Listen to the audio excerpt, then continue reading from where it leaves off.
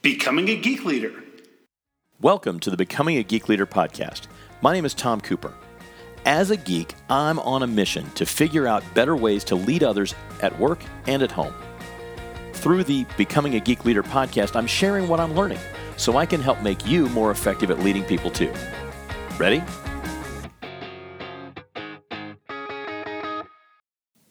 Hey, it's Tom, and I am excited to be doing kind of a hot take for you in today's Becoming a Geek Leader podcast. I was really excited about a presentation I participated in a little earlier today with Dr. Nick Morgan, who is just writing a book called Can You Hear Me? Creating Connection in a Virtual World. And I think the ideas that he shared were so powerful that I just can't wait to get them out the door to you.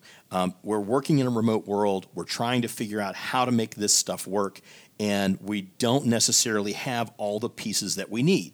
We know there's a bunch of research that's been done on how these kinds of things can work, but we've been thrust into this so immediately. I was shocked that he said prior to this, only 5% of businesses had participated in video conferences. I've been doing video conferences for a long time. I was shocked that the number was so low. But the reality is that business hasn't moved as fast as maybe it should. And I was on a call just 10 days ago with a group of folks who said, we didn't realize how many paper processes we have, how many things have to be done manually in order to be successful. So we're all adapting, learning, shifting, and we're under stress as we're doing it. I want to just take a few minutes and share a couple of ideas from Dr. Morgan's book because I think they'll be of value to you. One is that we believe we understand others, or we are understood 90% of the time. Our perception is that we are successful in being understood or understanding others the vast majority of the time, but actually, our actual rate of being understood or understanding others is only 50%. That's crazy. I mean, imagine you're sure you heard it correctly. You're sure you understand what happened, but our rate of understanding is astonishingly low. It's only half the time. Also, he said that if you send an email that reads "great job" or "good work," that 60% of the time people will believe what you were doing is being sarcastic. Now, as a guy who does engage in sarcasm, it's risky, and I realize it's risky, but for heaven's sakes, you're going to get yourself in big trouble. He also said that the higher you go in the organization, the shorter your emails become, and the more likely you are to be misunderstood by others. Very, very challenging. I don't want to take the time to go through all of what he shared in the presentation today, but I do want to share with you just a couple of quick highlights that I think are going to be really valuable to you. He says we can't afford to ignore the problem. The problem is that we have very low data.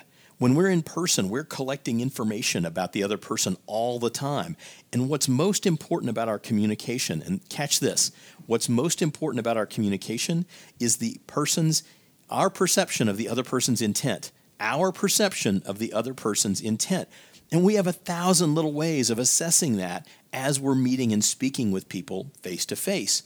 But when we're not, or when we are, but we're actually connecting via video conference, so many of those cues are either muted or they're missing, that we end up being in trouble because we have not understood the other person's point of view clearly. And that lack of feedback leads to a lack of empathy. And boy, that just amplifies the problem. If I'm not feeling what you're feeling, if I don't understand how you're feeling, that's going to get me in trouble. And then we have bad decision-making because we have lack of empathy. And I see this happening. I'm engaged with a number of different clients, and I see their communication struggling because of these kinds of problems. And with the constant set of channels of information, I've got several email accounts I check on a daily basis. I'm doing instant messaging and texting and Slack and Zoom conferences and all on and on and on.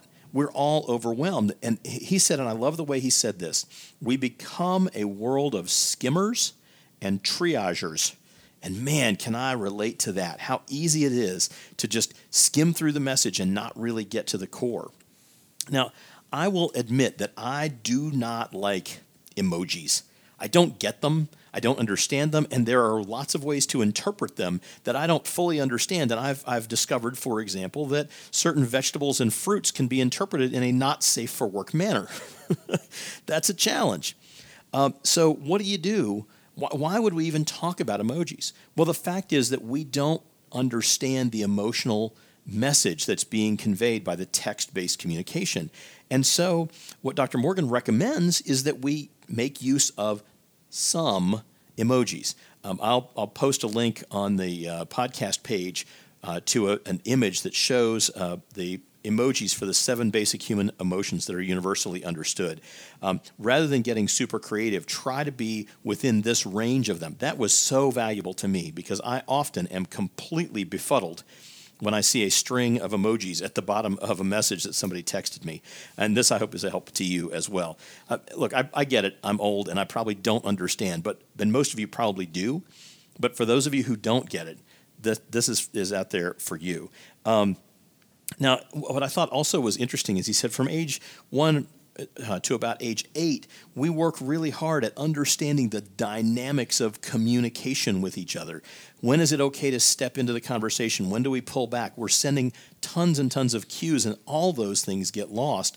Even our tone of voice is muted on the phone because the phone is limited in terms of the overall audio bandwidth that it'll transmit. And so we lose out on the human emotion that goes with the communication. So we're trying to figure out how do we communicate well. And this was an interesting one too. He said that subconsciously, our body keeps track of where our body is, and it does it 24 hours a day. Our subconscious, our proprioception, he says. It's pre-proprioception. Sorry, I'm just checking my notes here. Pre-proprioception. He says that keeps track of where I'm in space and where you are in space so we don't bump into each other. Also, from a threat perspective. This is fascinating to me. So what he said is that when we're on video conference, we have a clash. The clash is that we're physically close to our cameras, and so we're uncomfortable because the other person is kind of in our personal space. At the same time, often we use a virtual background or something else that would not make clear. Like, let's say we have the skyline of a city behind us. It's not clear what scale you are. Are you Godzilla walking through the city?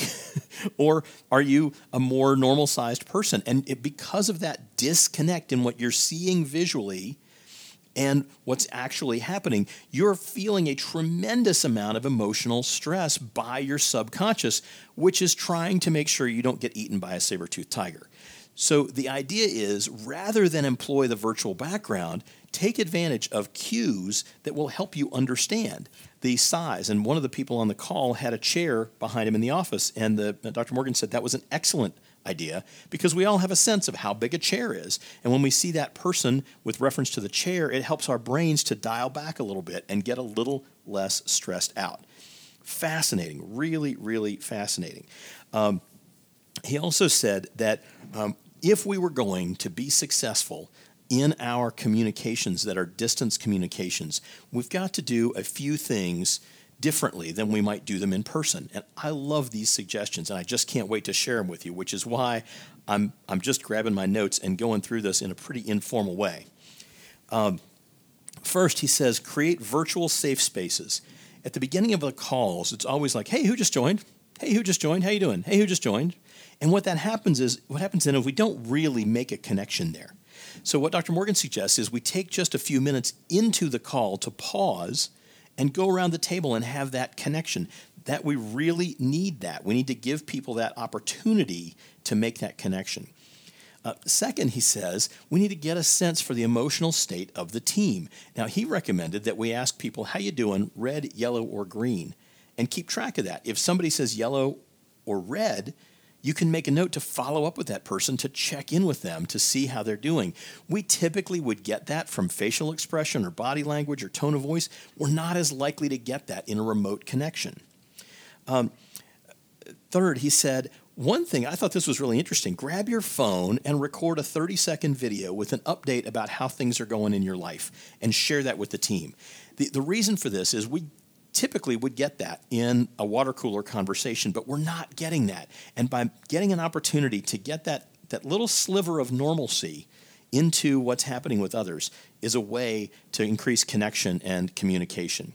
Next, he said, use emojis. And this is where those 7 emojis will come in for helping us to understand things like surprise or trust or grief or fear, getting us more emotionally connected with the other person. I think it's really fascinating. And the other thing, this was so filled and so rich. I've just wished that I could bring him onto the podcast to share the information he shared because it was so strong. And I would highly encourage you to go to his website, publicwords.com, and check out his book. But one of the things he talked about was how do we get people to turn on their video?